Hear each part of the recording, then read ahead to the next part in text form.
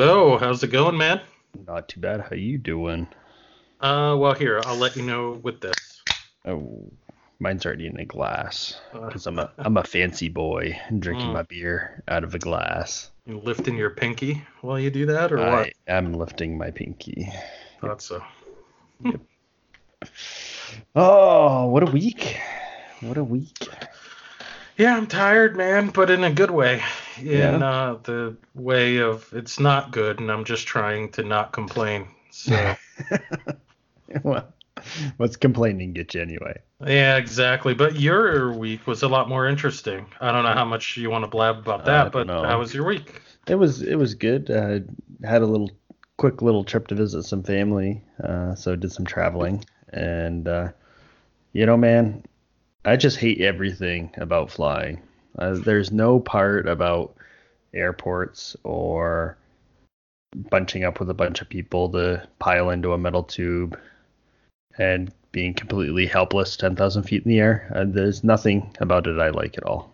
No, I'm with you. And you know, it's funny. Louis C.K.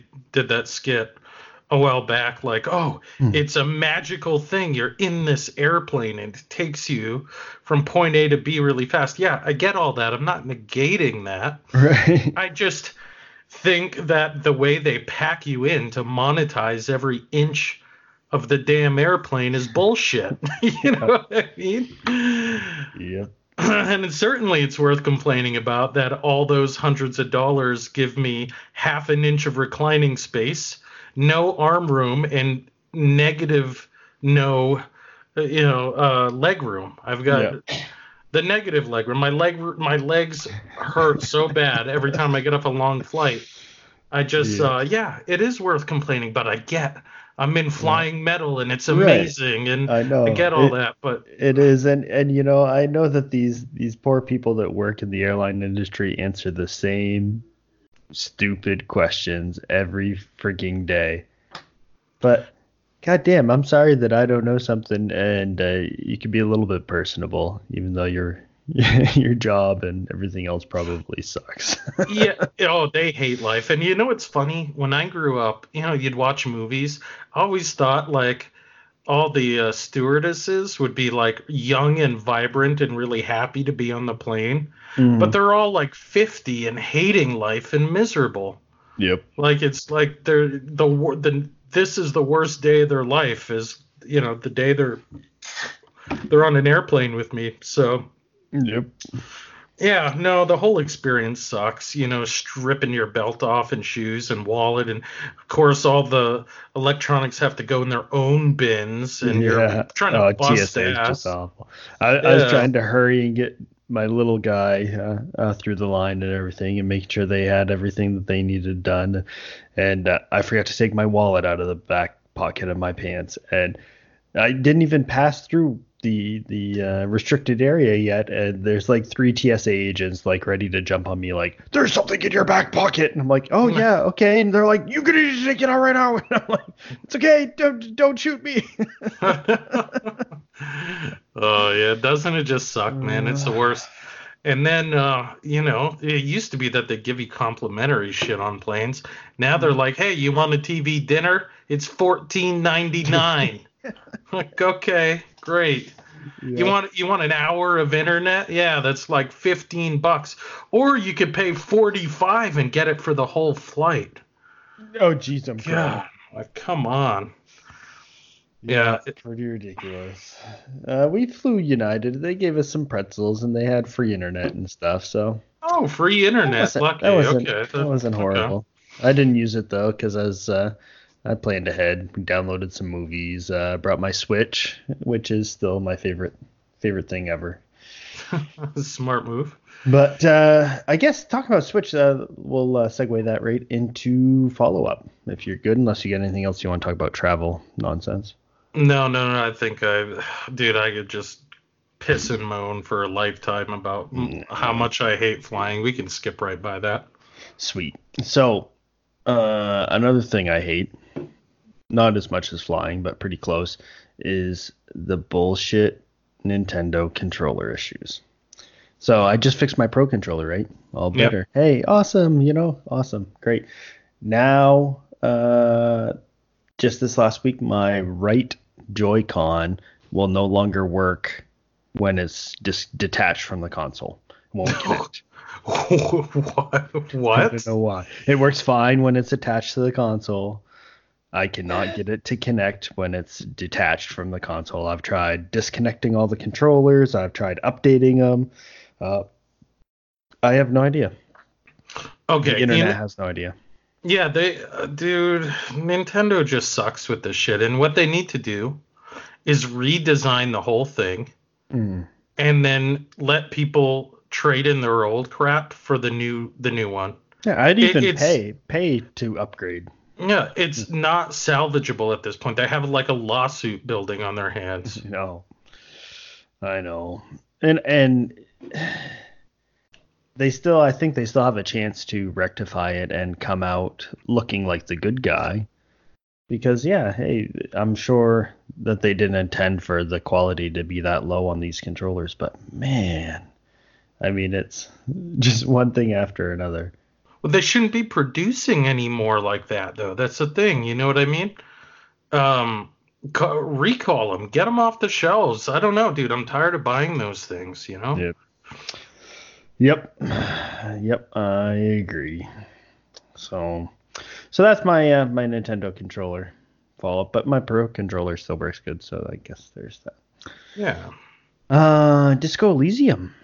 Coming out, well, as we record it, it's not out yet, but when this is posted on the internets for our follower, it'll be out. I'm really psyched, but here's the funny thing. I don't know why I'm psyched. I know it's like some weird 70s, like the visuals look almost like post-apocalyptic. Maybe I just am looking at it wrong, but it's 70s and you're a detective. And I guess the stats and choices and character customizations like endless. And it's all dialogue driven. Like it's so heavy dialogue driven. Even I guess the combat is kind of dialogue and stat driven, which is great. I love that idea. But I don't really know, besides doing random things like juggling apples while shitting yourself or something, and then seeing if you're any good at that, of like the long game of like what it's about. But right. It just sounds really intriguing. I have to get it. It launches tomorrow, so. Yep. You might convince me to pull in with you because I love open world stuff and creating my own fun in a big open world. So we'll see. Yeah. I have no doubt it's going to do really well. It seems amazing. I don't know why I'm amazed, but I am. So yeah, we'll see. Sweet. Picking up on Steam. Yeah, I think that's its only platform right now, actually. So, well, nice. I don't know if it's on Epic. Well, that was why I was asking, because I know you're a connoisseur of Epic games. Yeah, they're a big fan. I like that. I can't do basic things like search by genre for games or look at games that are highly reviewed. But it's really easy to find the free games that they keep giving me. That's exactly. I just like thanks. It's like that song at the beginning of Hitchhiker's Guide to the Galaxy. So long, so long, so long, and thanks for all the fish. As the dolphin just disappear from the planet by flipping into outer space. That's what I'm doing I'm just like so long and thanks for all the games. I think I've played. You backflip, but you're Marshawn Lynch as you backflip instead of a dolphin. Exactly. I'm just here so I won't get fined, boss. I'm gonna backflip just. I'm just here for the free games, and then I'm gonna backflip off the Epic Planet and go back to Steam with my bundle of games. Right. So I got one more thing for follow-up. Follow-up. Actually, did I tell you about follow-up? Do you know where podcast follow-up comes from? No, it comes from I think the first person who did it technically. And he's one of the very few things that he actually wants credit for is inventing follow-up on podcasts is John Siracusa. And he's my Big Apple nerd guy that I follow his podcasts. And he also plays Destiny. He's a cool dude. He's very nerdy. Huh, you telling me John Cusack invented that? No, close. I think he's a Okay. cousin. Yes. And I'm saying his name wrong. It's Saracusa or something like that. And, Okay. but he's very particular about his pronunciation of that and many other words. And so I'm sure I'm probably saying it wrong. But anyway, that's copyright something some year. John Saracusa follow-up. My last part of follow-up. About another podcast that I found recently, and I shared it with you. I don't know if you had a chance to listen to it. I guess it's a really insanely popular podcast, but it's just completely flown under my radar. But it's Rich Roll. Had you ever heard of him? No, I've obviously heard of Rick Roll, but not Rich Roll. Yeah.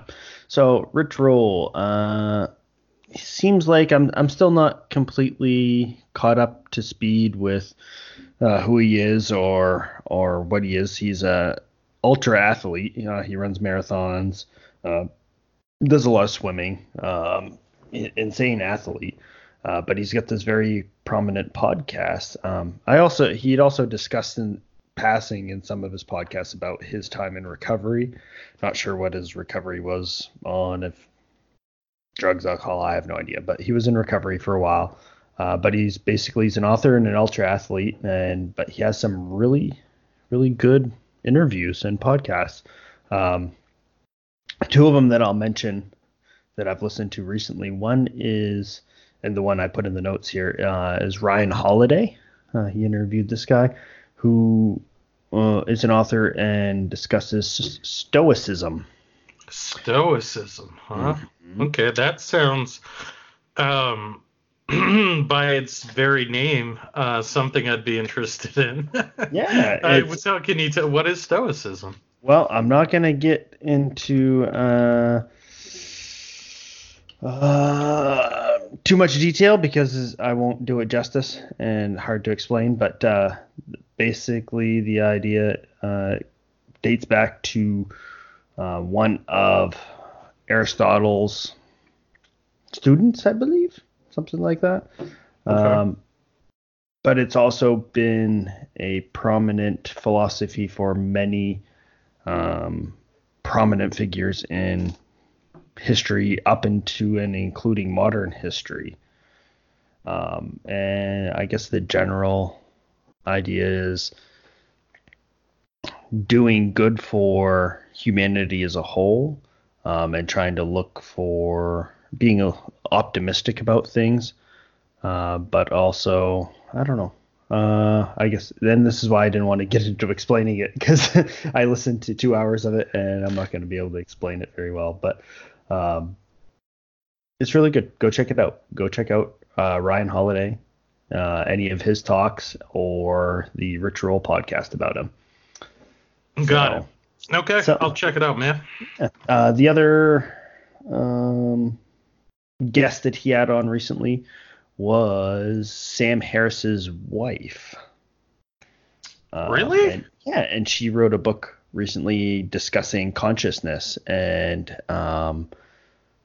basically everything in and around surrounding consciousness, and trying to get scientists to consider possible implications of studying things that may or may not be conscious, and just the whole going beyond it as far as are plants conscious, and looking at different studies about like how trees communicate danger and threats to each other through like fungus and the root systems and everything.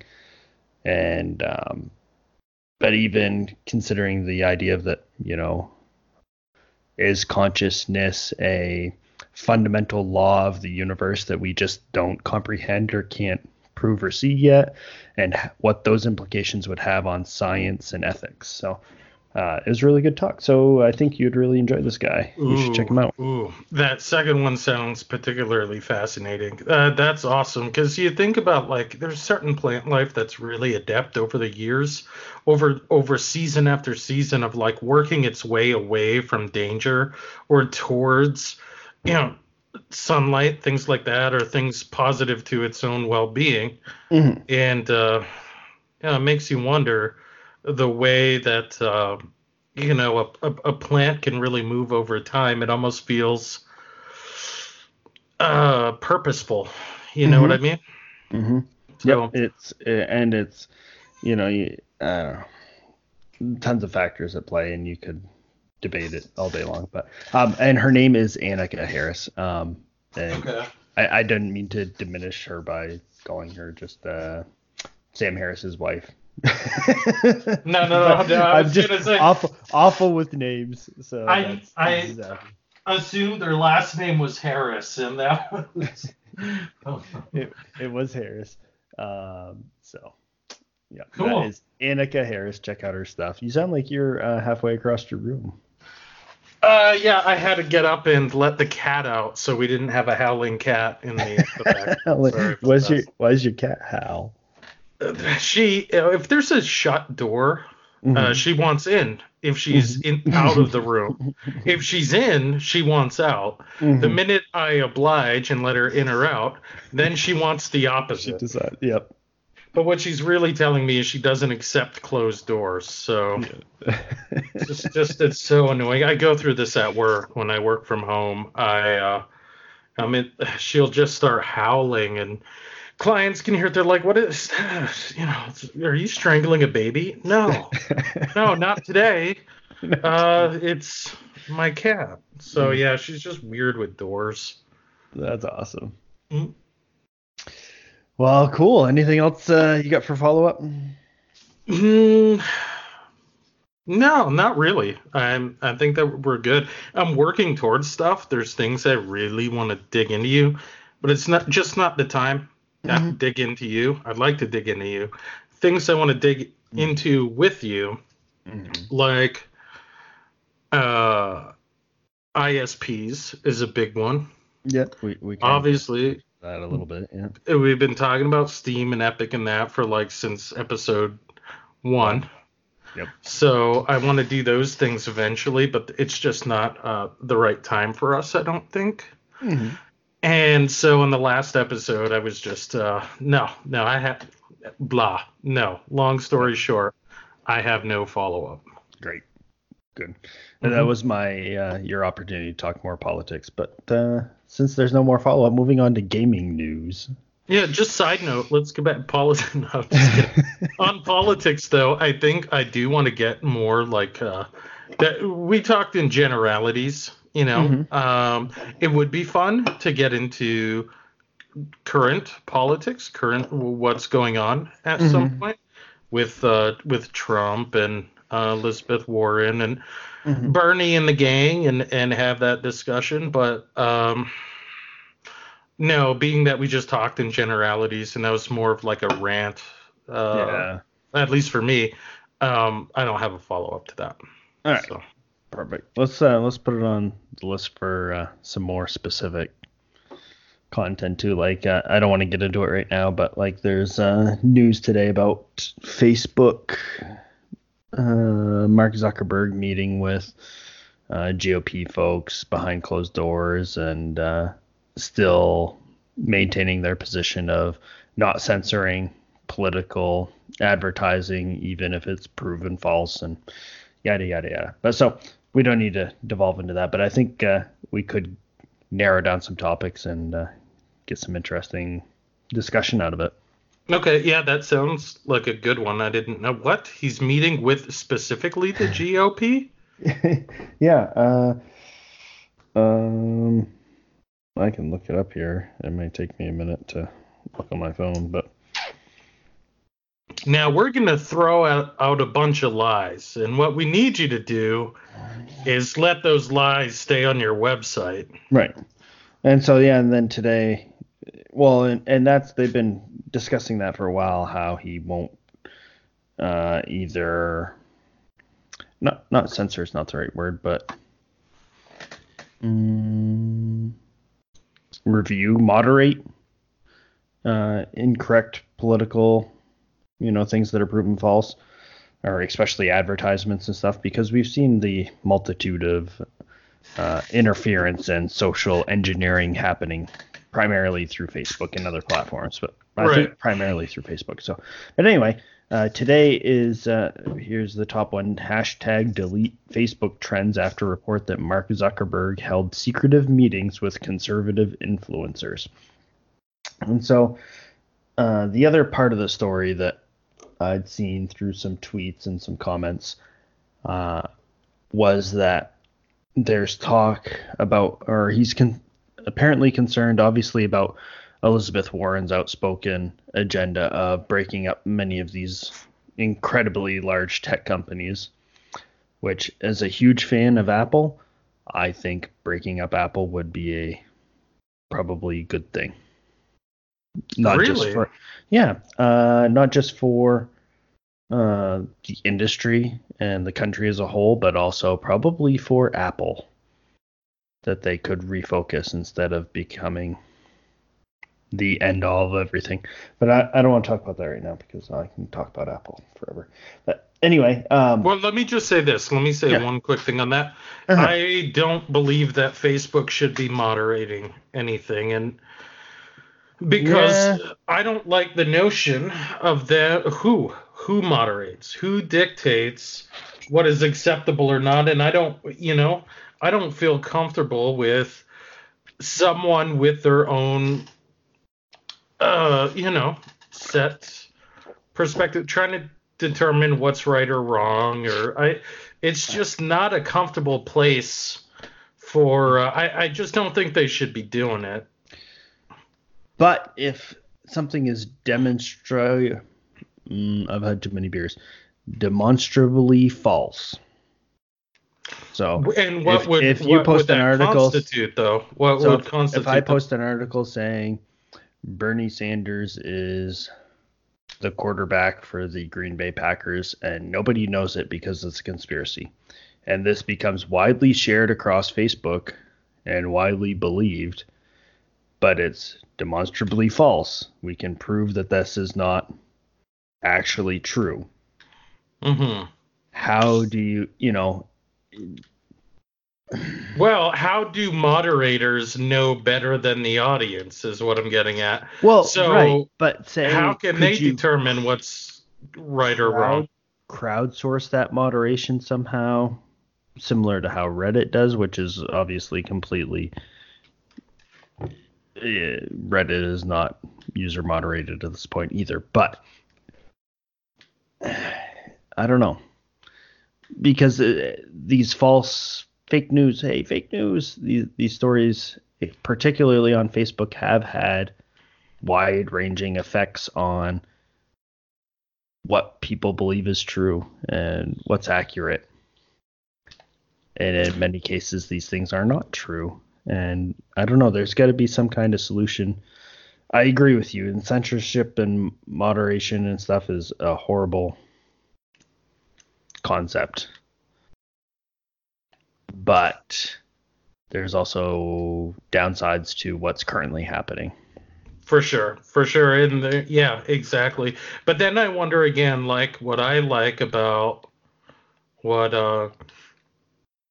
yeah, no, it's hard. Yeah, I don't know what the answer is. On one hand, I don't want someone trying to tell me or leave on my feed what they deem as fact or okay. Right. But on the other hand, I get the notion that this shit is influencing so many people in the wrong way. It's like, the flat earthers, because it's become like almost this thing where people think, mostly morons think that it's trendy, or they think that they're on the cutting edge because they're like, hey, this is the thing people just don't know about yet, right. But what it is it's harmful. It's harmful. Well, and that's where I think, I don't know, if there was anywhere to draw the line, that's where you'd want to draw the line, is where these things are proven harmful.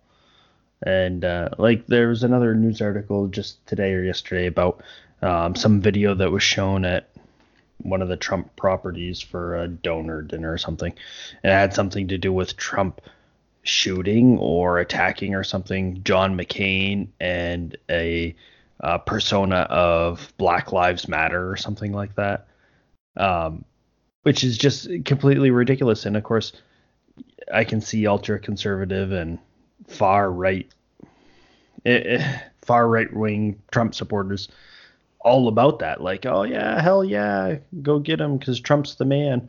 But in the same voice, what was it like a year ago? They were all freaking out about the comments Kathy Griffin made about Chopping violence off. against. Yeah.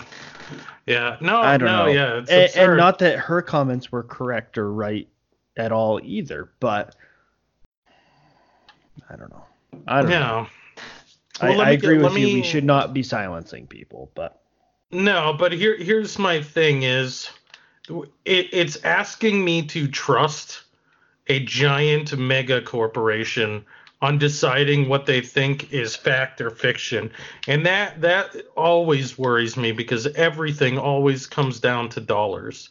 So Mhm. if the right party offers them in these backdoor meetings, an absurd amount of money to say, yeah, well, deem this a little bit more fact. And look, this is getting, I'm not saying this is hypothetical, Mhm. but it's still the fact that if there's anything I'm not going to trust, it's going to be a corporation telling me what is fact and fiction, a giant one, a Yep. massive one. That's my only issue. But on the flip side, I totally get it. I don't think that bullshit has a place. Just the flat out bullshit, whether it's flat Earth or Trump going, sitting Mhm. on a pony and riding through the desert and chopping off John McCain's head or whatever. I don't. That's all crap. Yeah. Uh, but where does that? Here's a funny one. My grandmother kept posting a picture of fucking Obi-Wan Kenobi Yes. as a youngster and saying, "Hey, you're not going to repost this picture of Jesus because you're too embarrassed or something." So I think there's some responsibility on the individual mind Yeah. to say, "Hey, is this real?" Even a quick visit to Snopes. I'm not saying Yeah. Snopes is the end all be all, but at Right. least do a little digging, Yeah. Just and to the see. Yeah. responsibility has at least to some degree to lie on us. I would almost prefer it lying mostly on us than a giant corporation. But at the same time, again, people don't do that. So that Mhm. we're talking about a fictitious, universe where people actually fact check themselves and things like that. So, Right. And I can see trying to push some kind of education and getting people uh, more willing to fact check themselves and learning more about how to do that. But it ain't getting easier. And you've seen the deep fakes, which oh everyone's yeah, very concerned about. yeah. Um, so I think that's going to be change a lot of things in like the next few months time frame.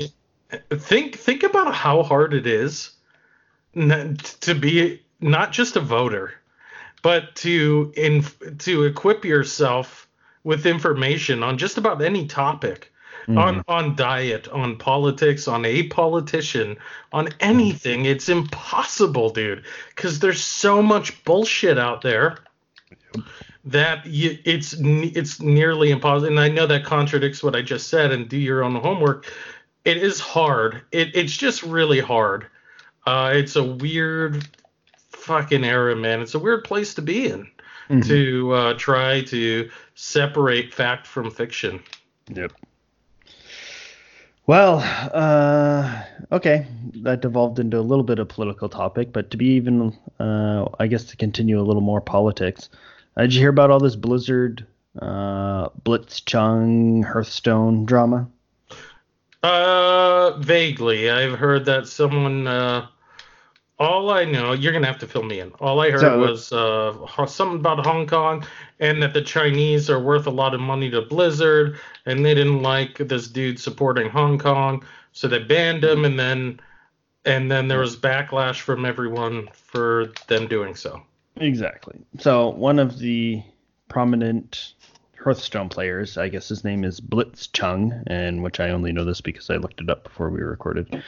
Don't follow that esports stuff too awful much, but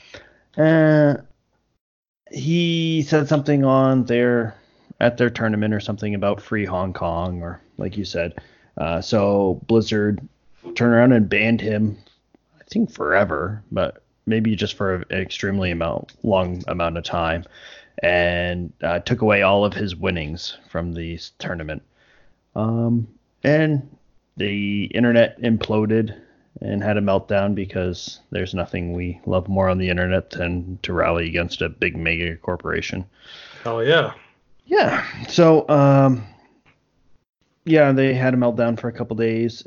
Blizzard did reverse course a little bit. They lowered it to just like a 6-month ban for him from any tournaments. But they did return all of his earnings. But then in the same breath, they also doubled down that they will not allow any of this political discourse to occur with their tournaments or anything like that. What's your stance on that? Well, I'm kind of torn. I think what's going on with China and Hong Kong is obviously on the side of Hong Kong with all this, because I think it has a lot of implications globally as far as supporting democracy and freedom. But at the same time, this is an esports gaming tournament, and whether or not Blizzard's, and I'm not trying to go to bat for Blizzard here, but whether or not Blizzard's policies and their market in China is influencing their decisions, it probably is. But at the same time, it's an esports tournament for the point of playing their video games. It's not a political forum or platform. So I guess I can kind of sympathize with their stance in that vein. But at the same time, I don't know. I can see being concerned with Blizzard's corporate attitude lately and how much they're pushing everything in China and their new mobile Diablo game. But I don't know. What do you think? Yeah, I kind of share a similar sentiment there. And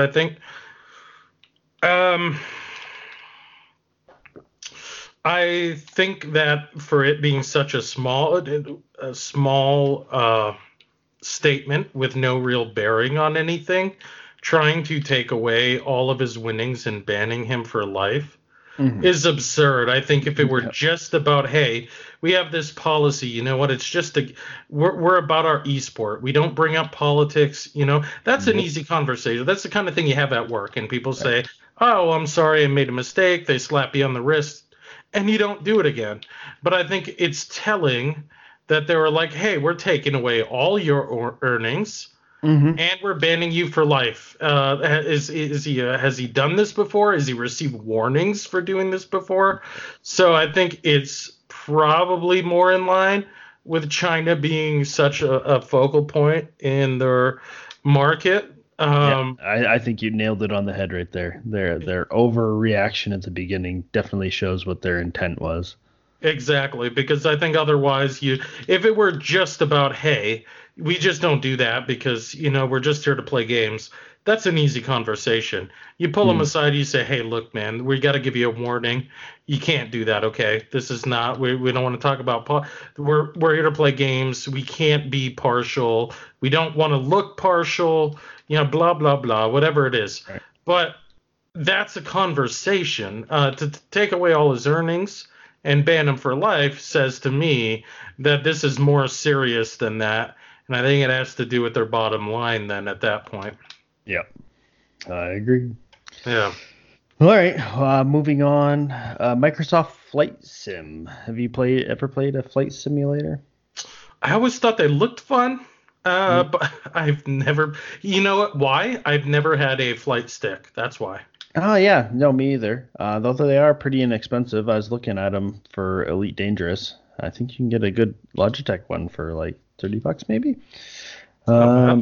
So anyway, I played one back I mean, it would have been back in the early 2000s or something. I messed around with a couple of them.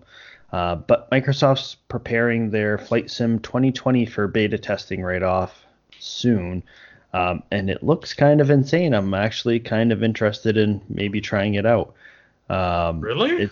It's got Huh. basically as much as I complained about flying earlier. I guess I'd like to fly on my computer. It's got every type of model of plane that you can imagine, but the really cool tech that they're pushing with this is you can fly anywhere in the world, and it's got satellite and aerial photographs and of everywhere in the world. And it's supposed What? it's got some insane technology for simulating weather patterns and different weather, and the aerial and satellite imagery data is like something insane, like 2 or more petabytes, not terabytes, petabytes. So you don't load the whole game at once. It'll load certain areas where you're flying, and it'll stream and download it to your computer as you explore the world or fly around the world, I Oh guess. my gosh, dude, that's insane. It sounds like a technical. It sounds crazy. I don't know if my PC will even run it, but I'm pretty interested in checking it out. That sounds like a marvel up there with what No Man's Sky was trying to do when that's impressive, man. Wow. That wasn't on my radar, but now it is. I'll have to check that out, man. That sounds neat. Yep. Anywhere in the world. Anywhere in the world is the claim. You can fly anywhere you want. You know where I'm going first? Area 51? That's where Reddit's going. I'm going to northern Maine, man. Sweet. I'm flying to the top of the state. Yeah. Nice.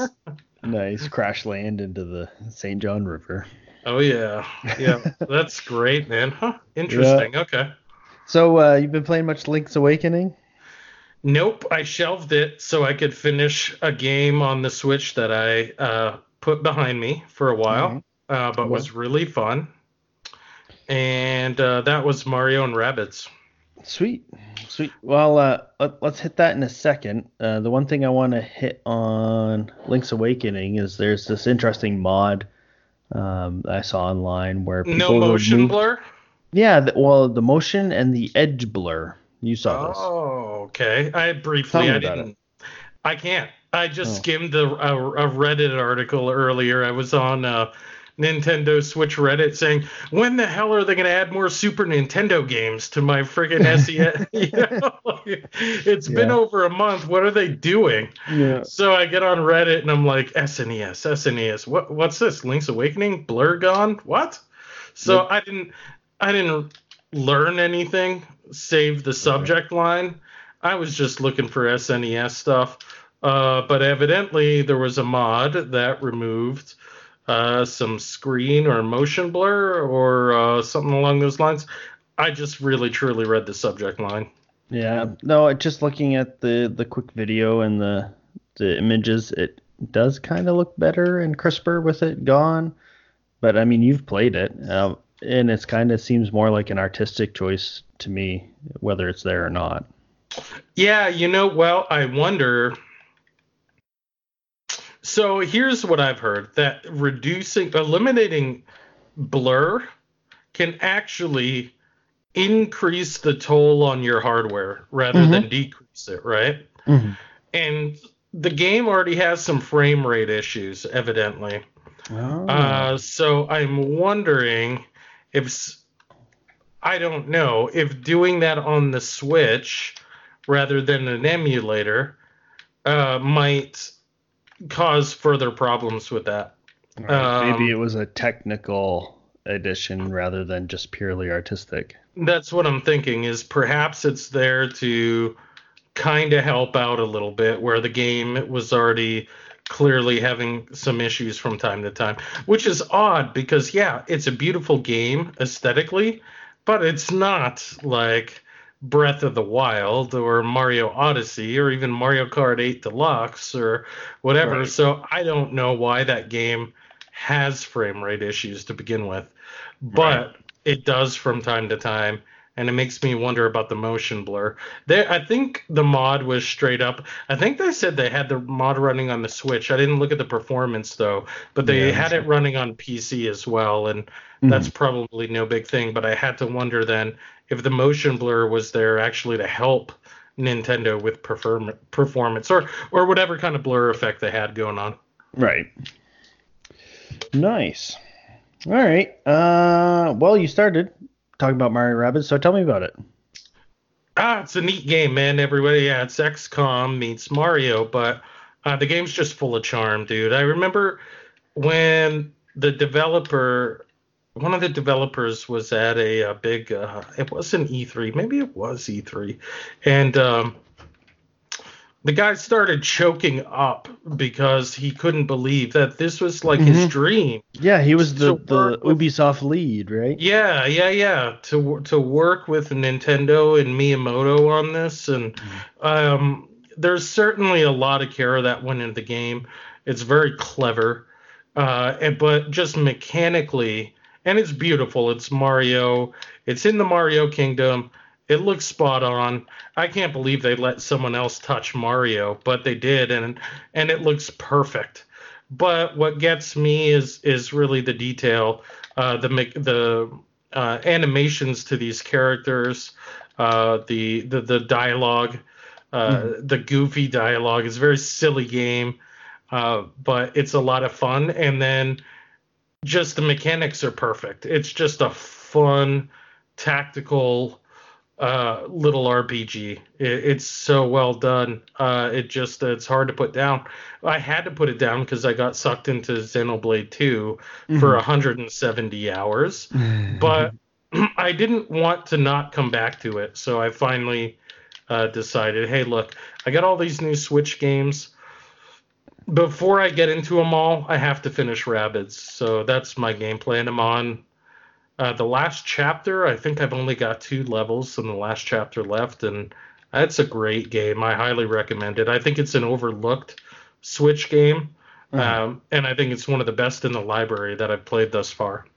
Nice. Yeah. That's awesome. Mm. And playing anything else?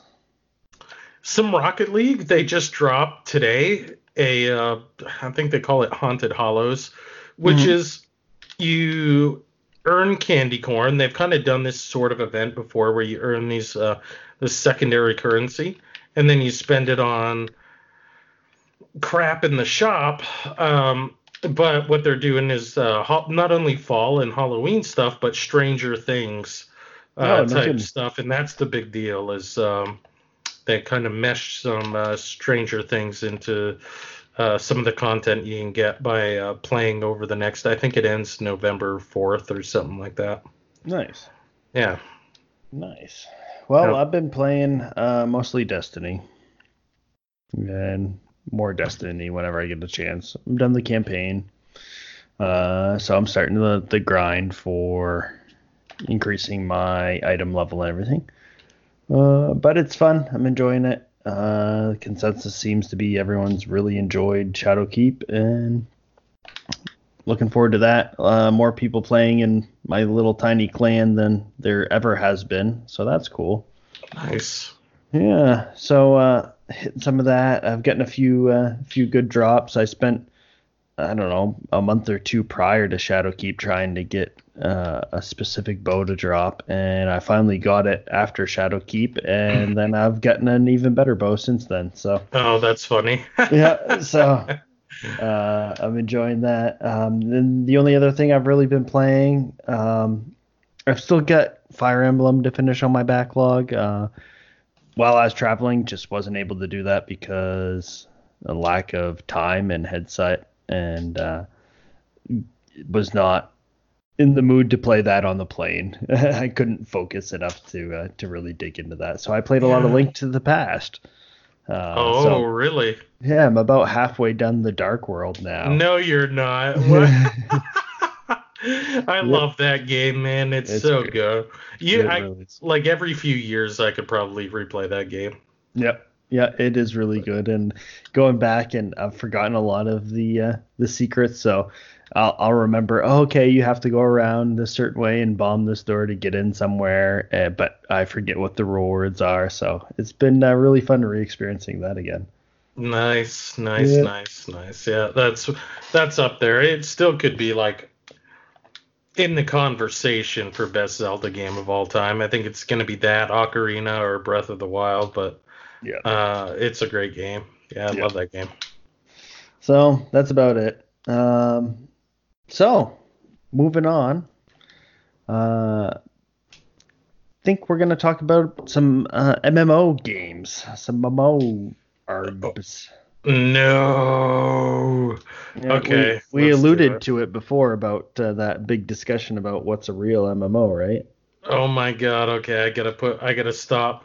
This whole time we've been talking, I've got to admit, I've been playing Rocket League. Let me exit out of this. We're Yeah, gonna I've have I've to. heard I heard a little bit of clicking and stuff. My bad. My bad. Your Okay. your oh look, your shared games are now available for me to play. That's hilarious.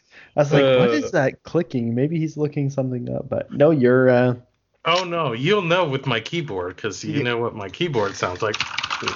yeah, yeah. Mechanical goodness is what it sounds like. Yeah. You're much better at multitasking than I am because I would have been oohing and swearing and that whole time. Oh well, I do it while never mind. Yeah, I got some practice. So Yes, practice. I Nice. do it while me and the old lady. You know. Oh yeah, right. I'm You know. I'm just kidding. I do. Uh, I just do it while I sleep. So. This episode of Dialogue Quest is brought to you by Delta Teo's Clanlord. Do you want to explore an enormous and constantly growing world where characters work together, not against each other? You can choose from 7 different races and become a fighter, healer, or mysterious mystic. With no monthly fees and cutting-edge graphics from 1998, immerse yourself into the island of Puddleby and join dozens of players in a world of high fantasy role-playing to heal the wounded, study magic, and solve puzzles. To try free, go to deltateo.com/clanlord. That's deltateo.com/clanlord and click the try free button. There is no promo code because Delta Teo is not an actual sponsor of this podcast, but I still encourage you to go try this classic MMO gem. so for MMOs, I think this is probably my favorite genre of game and the most I've spent the most time playing. Man, I really gotta lay off the beer. We're Dude, I getting got to a the end of this. I beer. can't talk My anymore. my podcast budget now not only included the mic, but it's like a weekly budget for beer for our podcast. Yep. Yep. Yep. So, man, I've spent so much time in MMOs, and I've probably spent an equal amount of time trying to find the perfect MMO, one that would appeal to me and to our small group of friends that we game with, and it's kind of like the what do you call that? The perfect thing that you can't find. I know there's a Yeah, word for it, but you know what I'm getting at. I do. Whether you want to call it like the utopia of MMOs or it doesn't seem to exist. I don't. I won't go to keep going with that train of thought, please. Sorry. Well, I guess to preface this a little bit, we should probably talk a little bit about which MMOs we've played that have kind of helped develop our taste in the genre. So, do you want to start with how did your MMO career start? Oh boy. It definitely started with Ultima Online. That was the big one. And in fact, I stuck around with that one for, oh, man, 5 years. Hmm. 5 years. I love that game. That was what got me into MMOs for quite a while. It's the only reason I eventually played World of Warcraft. But to me, that game was about freedom. I had never experienced a game that was that open where everything you did played into your character's development. So the more you cook, the more you mine, the more you heal yourself, the more, swordsmanship, all those things. There was like almost no cap. I mean, there was, but it was everything you did um, pushed pushed your character forward in that way. It was just really open world. You owned a house, you decorated, you could grow plants, you could no, you could become a carpenter and build your own furniture. You could do stonework and build your own stone furniture. The choices were endless. And then we had a huge guild of like 35 people that would meet on our castle we eventually saved for and just have like a 35-man guild meeting where we talked about like our agenda for the week and what we're going to do. So and people would actually conform to etiquette and rules that they wouldn't speak out of turn and everything, I imagine, right? Oh yeah, we had the couple of leaders standing in front of 30 some odd chairs that were placed on the castle rooftop and facing these two people that stood there and would they were open. We would have dialogue with them and we'd give them our thoughts, but really it was like they're the leaders. And we're all in this guild, and we're all sitting there in almost like conference room style, having a discussion. That's awesome. It was something else. I've never experienced anything since then. Nothing even close. Yeah. So that was my big one. I did that for 5 years. I played a few in between that I really enjoyed. Dark Ages was another good one. Very anime looking, not to be confused with Dark Age of Camelot, although that one was pretty neat too.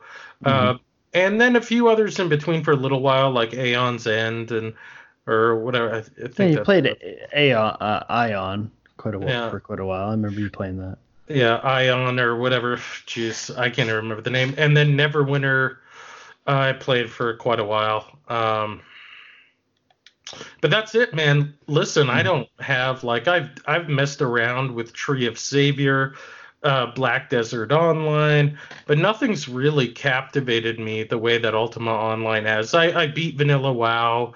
I did the Battlegrounds for a long time until, and that was at the time where they take away your honor if you don't play for a while, and that's why I quit. I took a 2-month hiatus, came back, all my honor was gone. I was like, fuck this. I'm never playing this game again. You were close to being number one, weren't you?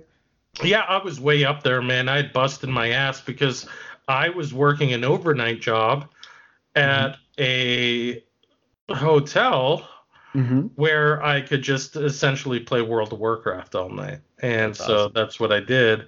But no, nothing has come since Ultima Online that really just sunk its teeth into me. It just, after WoW, I played it, and then a lot of them just felt like WoW clones, like they were doing all the same things, and I never got that big sense of freedom back.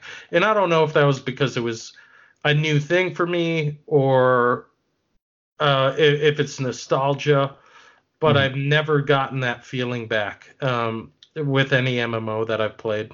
Yep. Well, yeah, I think I concur exactly. I feel like I've been chasing the dragon since 1997. I first started playing a little niche Macintosh game called Clanlord. So this is a 2D sprite-based game. You move your character around with the mouse, but it was one of the very first MMO games, and it was actually developed with the idea of being a graphical MUD. So do you remember these MUD games? Oh, yeah, those were all text-based. I used to do those with, oh, shoot, man. What did I log into to do? Telnet? Yeah, Telnet. Yeah, you log into Telnet, and it would be completely text-based, and you could explore this world with other people. Right. So, Clanlord was developed with the idea of being a graphical MUD, and it took off from there. It's one of the first real MMOs. I played that game, man, more than 10 years. I just spent so much time with that game. And very similar to how you talk about Ultima Online, it just seemed like such a living, breathing world, and I'd never experienced anything like that with so much freedom and player interaction. And the character development there was no level cap. You could specialize your character in any direction that you wanted, and you would just continue building in that direction or adjust it if you decided to do so. Right, exactly. Not far off from Ultima, really. Yeah, no, very similar. So that's probably my number one, the one that I end up basing everything else off of, and it never reaching that level of excitement. But the other games I've played, I played WoW. I didn't cap in Vanilla, but I did in Burning Crusade, and I played a little bit in Wrath of the Lich King. Played a little bit of Final Fantasy 11. Played a lot of Final Fantasy 14, which is very different than a lot of the other ones on my list. Well, I guess WoW and Final Fantasy 14 are very similar in theme parkish. And then the other one I've played probably a couple hundred or a couple thousand hours in is Eve. Yeah. My spaceship game. And I think because, and we'll talk about it a little bit more in a minute, I think what really attracts me to Eve so much is that it's a sandbox and closer to those early MMOs like Clanlord than anything else on the market right now. Well, I could see that. You've got so much freedom and choice and control over what you're doing. And I didn't play that long, but I played a little bit, enough to see that you really had a lot of control over what was going on. And it was very much a living, breathing universe, you know? Mm-hmm. My problem with Eve, I love the idea of Eve. But when I was playing Eve, to even just get, to be not competitive, but to survive, I felt like I would do, 3 hours of homework, then do like 30 minutes of traveling to where I got to pick up all my parts for the specialized thing I'm doing. And then I don't know, depending on what I'm doing, if I'm mining, I could last substantially longer, but let's say it's PvP. I'm roasted in like 20 minutes, and my 3.5 hours are gone, and now I'm back to the beginning. Oh, okay, so what parts do I need again? And now I got to travel and go get them all. And so, every in between my 20 minutes of dying was 3.5 hours. Yep, I agree with that. Although there are definitely exceptions to that and ways that you can optimize your gameplay and everything. But that's really the dilemma, that you got it right on the nose, that I love the idea of Eve, and I love the idea of a punishing, difficult sandbox and living, breathing world, but it definitely comes with its drawbacks as well, where a lot of these other theme park games with a lower barrier of entry and daily rewards and everything kind of make it a little easier, like Final Fantasy or 14 or WoW or even Destiny or whatever, right? Right. Yeah, absolutely. And look, I'm not a fan of all this some of this quality of life shit. It's gotten so bad you can not play the game to play the game, Oh man, have you played any of these mobile MMOs within the last year? No. So, dude, man, it's unbelievable. There was a Lineage one that came out recently too, and it uses the same system. So you can load this MMO game on your phone, and you press a button and it auto paths your character to the checkpoint, and then you push the button and it auto completes the objectives, and then you push a button and it auto paths your character to the next checkpoint. Oh God.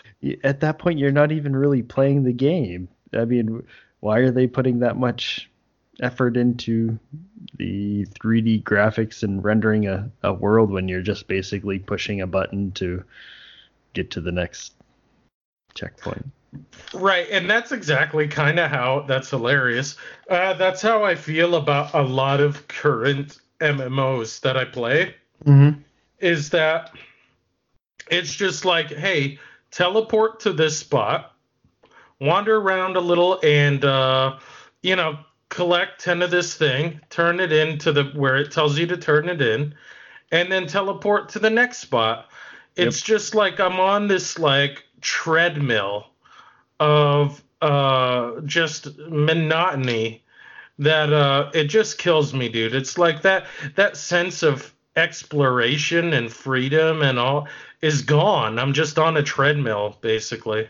Yep, and it goes right down to your character as well, because all of these modern popular MMOs and the big, well, and even Neverwinter that you played for quite a while, but the big ones with WoW and Final Fantasy, you get to that level cap. So they all have that hard level cap, and then you have to conform to one of these specific builds to be wanted or needed or effective in endgame.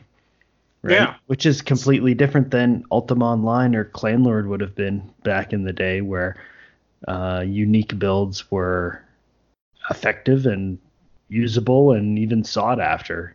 Exactly. Yeah, it was all about what you chose to master. And look, I was effective. I never looked at, when I played Ultima, I didn't look at min-maxing FAQs and walkthroughs, and I found things that worked by playing, but it never amounted to the same thing the next guy found. It was really, it was so balanced that you pick what you're into and you go after it. Mm-hmm. And not to say that there weren't some things a little bit more effective than others, but still now it's so cookie cutter. It's so like, this is the thing. This is the spec that's going to make you most effective. So you do it because you're on the same treadmill as everyone else. You're hitting cap as fast as you can with these like repetitive quests. Collect 10 of this, blah, blah, blah. Talk to the villager who asks you to go get some milk in the next town over, and then kill 10 fucking squirrels and turn them in. But the character builds, they end out all the same, and blah, blah, blah. So it's so linear. It's such a linear process that sense of freedom is just gone. I don't feel that with a lot of the MMOs that I play nowadays. So of course, even Neverwinter was hardcore like that. Mm-hmm. Mm-hmm. No, and what it boils down to, well, I guess to try to bring it down to the fundamental things, is it seems like the argument between the sandbox MMO and the theme park MMO. And I guess we should talk about that a little bit more, just to clarify. But so a sandbox MMO being game design where you're basically in an open world and you go out and create your own stories and your own fun. And not that there can't be quests or bring 10 cow udders to whoever in Goldshire. Right. But the general concept of the game is that it's an open world that you can mold and you create your own game in the sandbox, as opposed to the theme park MMOs, which would be much more like the current design based on WoW, essentially, but with Final Fantasy and everything else, where you go and you have your raid section of the MMO theme park, and you have your quests section of the MMO theme park, and you have your daily quest section of the theme park, and it's laid out exactly like you would imagine a theme park map that you would go to. Right. So I don't know, and like I mentioned earlier, ideally, I would feel like the best MMO would be solidly a sandbox game. That it would be hardcore and unforgiving, and it would be a living and breathing world where the economy is completely controlled by the player base.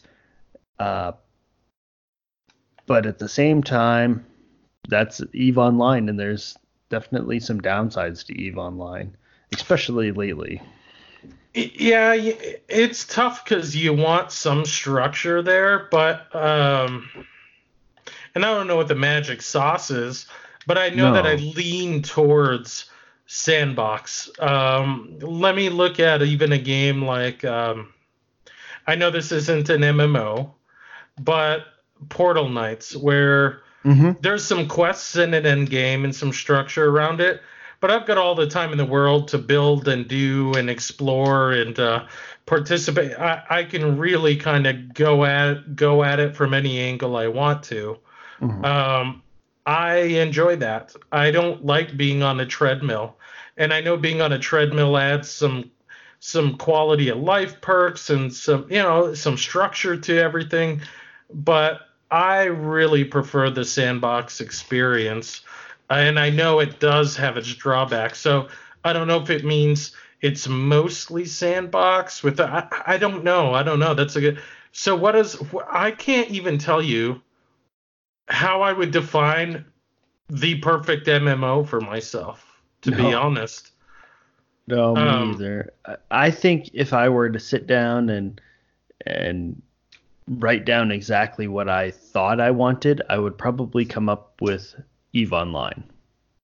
And then when I would actually sit down and play it, I would say, well, I guess I didn't know what I wanted. Yeah, and that's true. So what on EVE doesn't do? What are the drawbacks specifically to EVE that you face where you're like, maybe this isn't.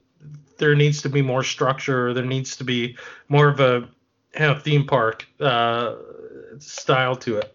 Well, I think what the current problem with EVE, and if there's any EVE listeners out there, they'll tell me I'm completely wrong because EVE people are awesome and very kind. But I think, in my opinion, the biggest problem with EVE right now is that you have these huge power blocks. So you have these huge alliances of people that control large portions of space. And they are safe in their space, continuing to basically run industry and make hand over fist money, or ISK they call it in the game, and they control the game at that point. And so there's no real threat to those big power blocks. There's no real risk when you're in the middle of the donut. And that impacts everybody else's play in the game. Not to say that I can't go out mining in high security space, or I can't go exploring and do what I want to do, but the players control the gameplay of the game to a very high degree, for better or for worse. Now, on the other hand, you could say, oh, well, I guess the game company could control it and everything could be scripted, and I don't know that would be better or worse, but at least at the current point, it seems very stagnant. Okay. Yeah. What are they adding is the content there?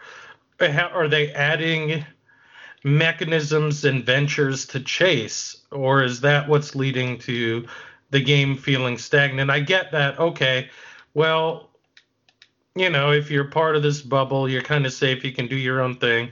Kind of strip some of that kind of Wild West feel out of it. But so they have. What could the developer do to the current game that would make it better? Honestly, I'm not sure. And they've tried some things which I was very supportive of earlier this year, where they were trying to basically add chaos back to the game and more of a Wild West feel. And so they introduced this NPC faction called the Triglavians, and they were invading all these random systems and blowing up incredibly expensive player-owned stations. And they targeted a lot of these power blocks and just destroyed their crap. And at the same time, they also blacked out local chat. So if you're in a system, you can look at your chat list and see who's in the system.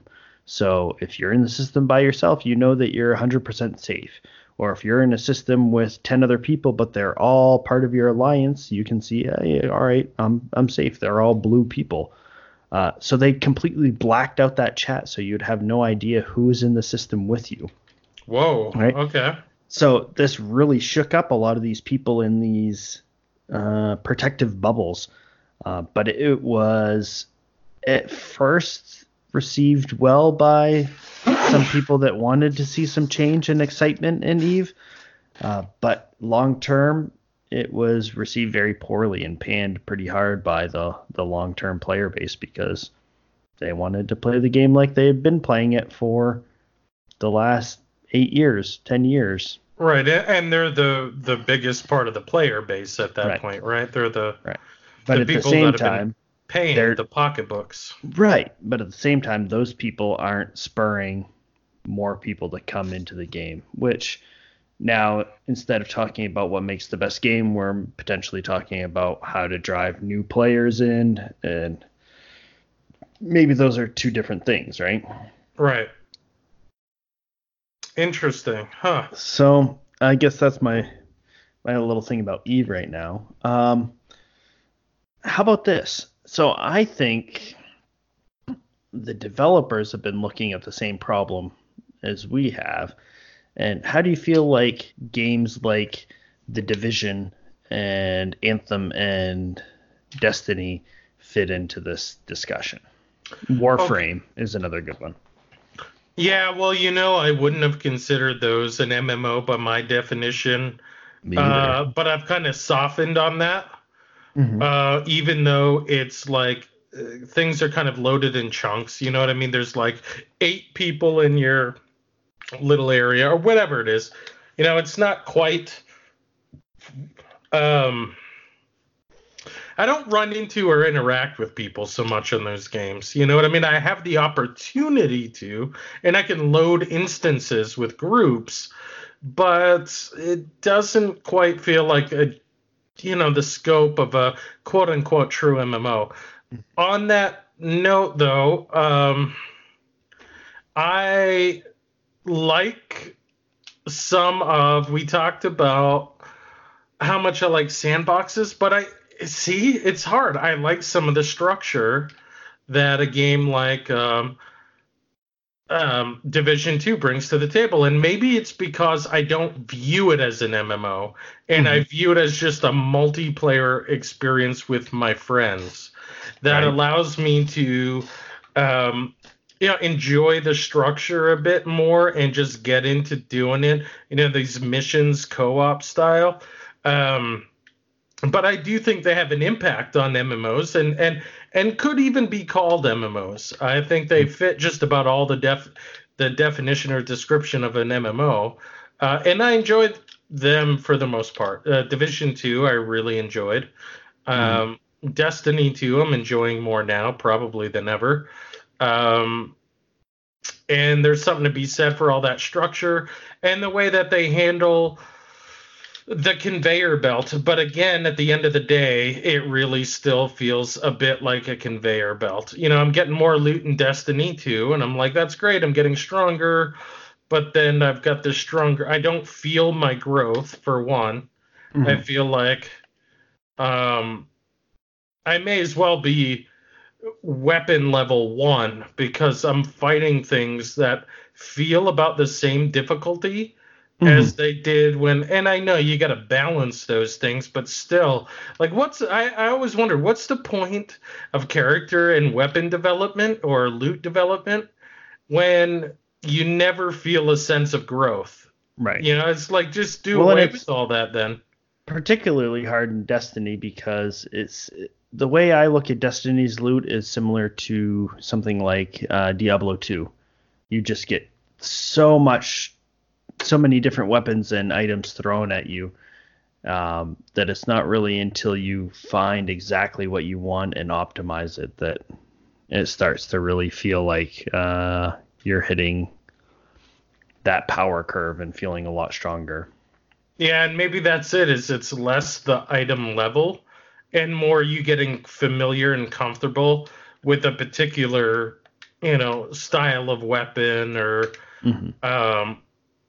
but it's still hard for me to justify. Like I'm so locked in this mindset of, I need to increase my item level, and I'm doing that, and it just feels the same, that I never feel that growth, where I'm just like, well, why have the growth then? Right. But there's a lot of good to be said about the structure in those games, and I certainly enjoy them. Whether it's Destiny 2, Division 2, they make for a really good multiplayer experience with friends. Yep. And, I really think that the developers are looking at these models as a future of the MMO genre, because you can really pop in to Destiny 2 or Division or any of these and play it as a single player game and not be affected by other people, and be much more immersed into that, I guess, single player experience. But then at the same time, go and do multiplayer stuff with your friends once you hit that level, or if you choose to do so, which I think is good, especially when you're looking at theme park games like WoW and Final Fantasy and stuff, that's what you're pretty much doing anyway. You're soloing your character up to the level cap and then doing some group content at the end. Right. But in the same breath, I don't think it makes the world feel very alive or populated, and that's why I really don't feel like, Destiny 2, I think it could, like you said, I think it could fit that genre of, this is an MMO, and it fits in that same grouping of games, but it just doesn't feel alive or populated like a MMO. Like we remember, No, certainly not. It feels like, hey, I might see a few random passerbyers, but really, the people that I just mostly see and interact with are when I play online with you guys. That's it. Mm-hmm. So to me, it's like I may as well be playing like a multiplayer game with friends or a solo experience, which is fine. I'm okay, because that's the way I look at it. It doesn't feel like an immersive, there's tons of people. So I look at a game like Division 2 and I think, imagine if there were just tons of guys out there. Right. If this was a real quote unquote MMO and there's just tons of war going on out there. And instead of these dumb little dedicated zones where I run into 3 people at a time, Yep. I'm like, that would make an interesting city to start doing combat in. Mm-hmm. But yeah, it doesn't feel like it's not the same feel. It's a different feel, and that's okay. I still can enjoy it for what it is, but in part that's why I don't really think of them as a true MMO. Mm-hmm. Because it's not a massively multiplayer. It's me and my buddies or me solo. Right. Yep, I 100% agree. Hey, one popular MMO that neither of us mentioned, and I don't think either of us have tried, unless you have, and I didn't know about it, RuneScape. Ooh, no. I thought you were going to say The Matrix Online. No, I haven't tried that one either. But... No, that was... a massive disaster. It wasn't even, I don't think it was around long. It was just. I remember when it launched, because I remember reading some Slashdot articles about it. Yeah, it was just an epic, awful game. Yeah. But yeah, RuneScape, I don't know why, but I've never had any desire. Maybe I just missed the boat on it. It came out too late, or I don't know. I know you've heard of it and you've seen a lot about it. Yeah, absolutely. I've seen tons about it, and I've definitely heard about it a million times, but I never gave it a try, and I don't think I will. I think I just... No, me either. I missed the boat on that one, Yep. For whatever reason, it just didn't work. I didn't I didn't get into it, and I probably won't. Yep. Oh, well, I don't know, man. I think the search for a amazing sandbox MMO is probably going to take more time than I'll end up playing any of these games. But how about you? Yeah. You think the MMO genre is just kind of petering out? It seems that way if you look at the player counts. Yeah, no, I think there's still room for that experience, but I think one, so many of them got hung up on looking at what they thought were good things about World of Warcraft and replicating those, that it's really, really rare to see a unique take on an MMO, you know? And that's, I think, what we need, because look, the theme park WoW type with total structure just doesn't work. Mhm. And then a total sandbox with no structure just doesn't work. But there's a lot of nuance in between. You know, it's not like it's got to be one or the other. There's a mountain of nuance in between. So I think someone could largely get it right across the board, Right. where they keep the sense of freedom intact, but there's enough structure there. I feel like it'd take a lot of work, a lot of programming.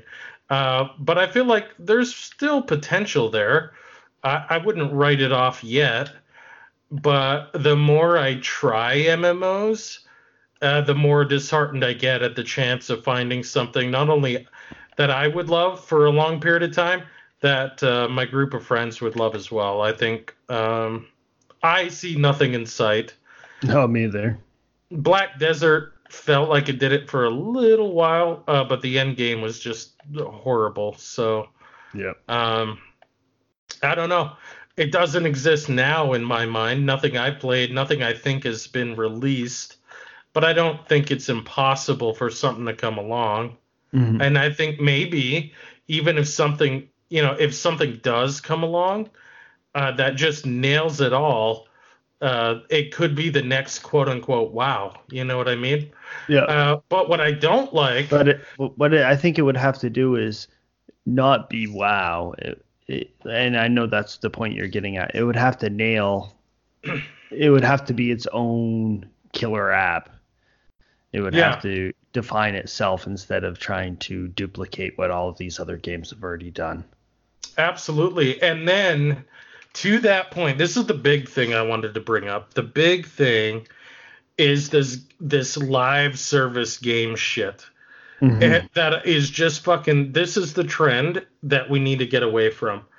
Whether it's Fallout 76 or Anthem, or they take a game, they release it half-ass and ask for $60 and say, hey, we got this 2-year roadmap. Let us tell you about this 2-year roadmap. Don't worry We're- that it's $60. We'll charge you $120 through the next year to make it a full game. Exactly. So it's like, if you stick with us through this shitty game for 2 years, we might deliver something good in that process. Fuck that. I want a But- game. You're gonna get a founder's cape. Yeah, exactly. I want a game that's worthy of playing out of the box. And then when they continue the build, they're only making it better, not turning it into an actual game 2 years down the road. And that's my thing with a lot of these live service games, which seem to be replacing the MMO, whether it's Division 2 or, all these live service games, they're replacing MMOs because they make them these big things, but they're bland as fuck and they're not worth their $60. And it's all on the promise that eventually they will. Well, guess what happens over the next 2 years? 1 million games come out. 1 million games more worthy than their game, and I'm not going back. I've got my hands full, So I really absolutely loathe this current model, this current game live service, whatever the fuck you want to talk about, games as a service. in the way that they just release a half-ass game and expect you to stick around for 2 years. No, I'm not doing that. You should make a real game and then build on it over the next 2 years. Yeah. And that's what I expect out of an MMO, and that's what these guys are doing instead, is this games as a service type thing. Right. And that's the model I really don't enjoy at all. I loathe it, in fact. I think it's just abysmal for the consumer. I don't like it. So I think that, for me, plays a heavy part in not only the discussion of MMOs, but games like Destiny and Division and all that. Yeah. So, Yeah, and that's not to say they can't make a viable game eventually, but it's bullshit. Right. And honestly, I think Division 2 rather, was the only one of these games that actually had a decent friggin' launch. I enjoyed it out of the box. Almost every one of them. Warframe had a lot to do to build itself back up. Destiny 2 had a really tough launch. Anthem is dead in the water. Fallout 76, we've all heard how that turned out. I don't know. I agree with 100% with what you're saying, though. This game's as a service, and what do they call it? Pre-order games, not pre-order, but beta, early access game. Early bullshit. access. There we go. Yeah. It's just bullshit. Yeah, it's just, hey, fund our bullshit while we just sputter out some more fucking bullshit over the next 2 years to maybe or maybe not make this eventually worth the $60 you initially paid. And by the way, we're going to charge you another $120 along the way. So... And I'd actually be okay with I'm okay with like the GoFundMe and Kickstarter games. That's cool. That's great. But don't Kickstarter all this money and then release an early access game 2 years into it, Yeah. I don't know. Yeah, it's rough. It's rough. And here's the other problem with us as gamers, is we're so impatient and we're so... We get into the hype so bad that we make fucking terrible choices as consumers, and then we shape the industry ourselves in the wrong way. We pre-order nonsense, even though we know it's going to be a rushed, buggy mess. We do all kinds of stupid things. But we buy early access and then gripe about it. Oh, this game sucks. It's nothing what I thought it would be. It's an early access game, hoping that it's going to pan out in the end. Stop doing these things as consumers. Stop pre-ordering iffy games unless it's such a tried and true IP that you could literally bank your money on it being top quality. Stop supporting that shit. The problem is the hype wheel gets going, and all these dumb consumers line up and buy the bullshit, and then it doesn't matter how bad it is. The publishers are saying, hey, we made a killing on this shitty game. Guess we can keep sticking with the same model. And you hit the nail on the head with that too, because not only do the consumers get caught up in the hype, but the publishers and developers get caught up in the hype as well. And I think a perfect case in point is the game Josh was all excited about, Ashes of Creation. Right? So it looked amazing. It looked incredible for a year or more. And then they launched their early access, and then they got wound up into the Battle Royale excitement and turned their MMO, somehow tried to cross that into a Battle Royale PvP simulator. And all of these great things about the MMO kind of just vanished. Yeah. and I think that because of the developers or publishers or whoever is guiding or financing it at that point, launching the early access games, then changing it seems to me like the initial concept for Ashes of Creation changed wildly after the early access. And I wasn't in the alpha, and I don't know a whole lot about the game other than what our friend of the show, Josh, my brother, has told me about it. But it seemed like they had a really solid idea for the game, and they never realized it because, I guess in my opinion, they dumped it out in early access and then changed course to try to capitalize on something. Yeah. Well, exactly. Well, that's the thing. You never know what you're getting with the early access shit, right? So I don't like that already, but yeah, exactly. They can change course on the drop of a hat. Then suddenly an MMORPG that you've been looking at for the last 2 years in development becomes a battle royale game. Right. I mean, that's the funniest. It is. That's the funniest thing I've heard all day. But yeah, that's not okay. But we continue to give money to these guys instead of waiting, being patient, waiting for some consensus, waiting for release. Stop pre-ordering shit that we don't know already is going to be like, if you're a giant fucking, I don't know, Naruto fan, and they're releasing a Naruto game, and you're already like, that's your thing. Well, pre-order it. Like, who cares if it's mediocre? You're gonna play the shit out of it anyway. Right. But if the pre-order and the early release and the games as a service, I'm so tired of the AAA space, man.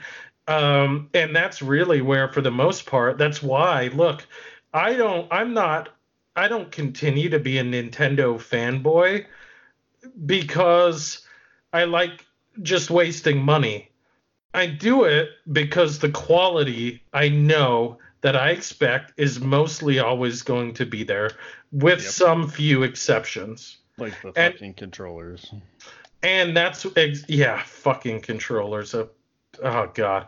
And then look at the indie space. I've been pursuing games in the indie space so much harder over the last handful of years because I don't catch wind of these things until they release, and then I'm looking at them, I'm like, that looks like a fantastic game.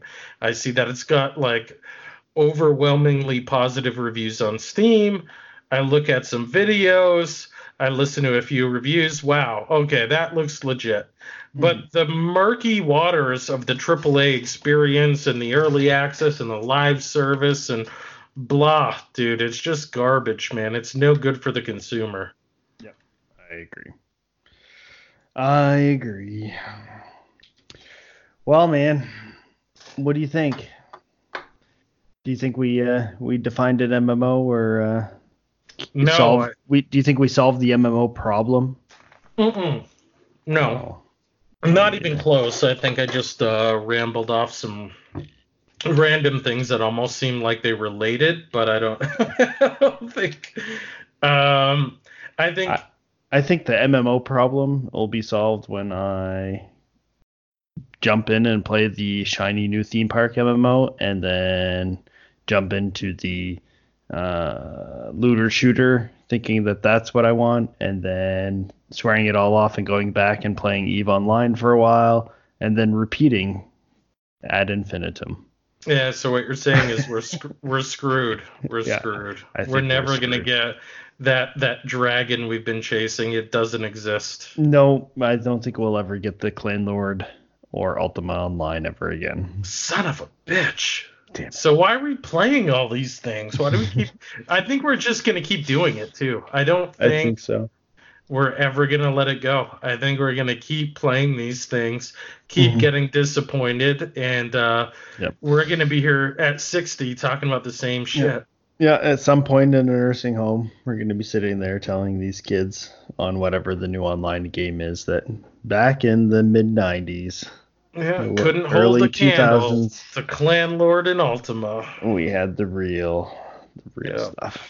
I know. Well, brother, what do you think? You want to wrap her up?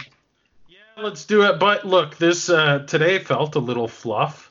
I'd like to dig deep into something with you, like something exciting. I want to talk about You want to talk about Something some big. consciousness or some meditation? I'll talk about both those things. We should talk about that. I'll talk about that. I'll talk about ISPs with you. I'm really curious to get your take on ISPs, man. ISPs, philosophy. I'm going to look at that stoicism. I want to dig into something. I feel like we're just glossing over some things. I want to have a real deep dive with you on something that we're both going to be swear at, angry, emotional about. Right. And just dig into that shit. Yeah, I think that would be great. And something a little more passionate about. I mean, I'm passionate about MMOs. Don't get me wrong. Me too. Me too. And it's fun to talk about because I know. Way. Yeah, we're never gonna find what we're looking for. That's funny that we realize that, though. I love that we're like, yeah, we're kind of fucked, but we're just gonna keep trying, you know. But it'd be fun to really dig into something with you. And for some reason, I'm curious as fuck as your take on the state of internet service providers in the United States. I don't know why. I can't explain why, but I'm super curious about your take on that. Mostly cynical about them now. I was pretty politically active during basically all of Obama's tenure as far as pushing regulation and let's talk about that another day though. Okay, we should probably shut the hell up. Okay. Let's talk soon, man. I enjoyed it as always. As always. I appreciate it. Always good to talk to you, brother. You too, my man. Take care. All right. See you all next week. Later.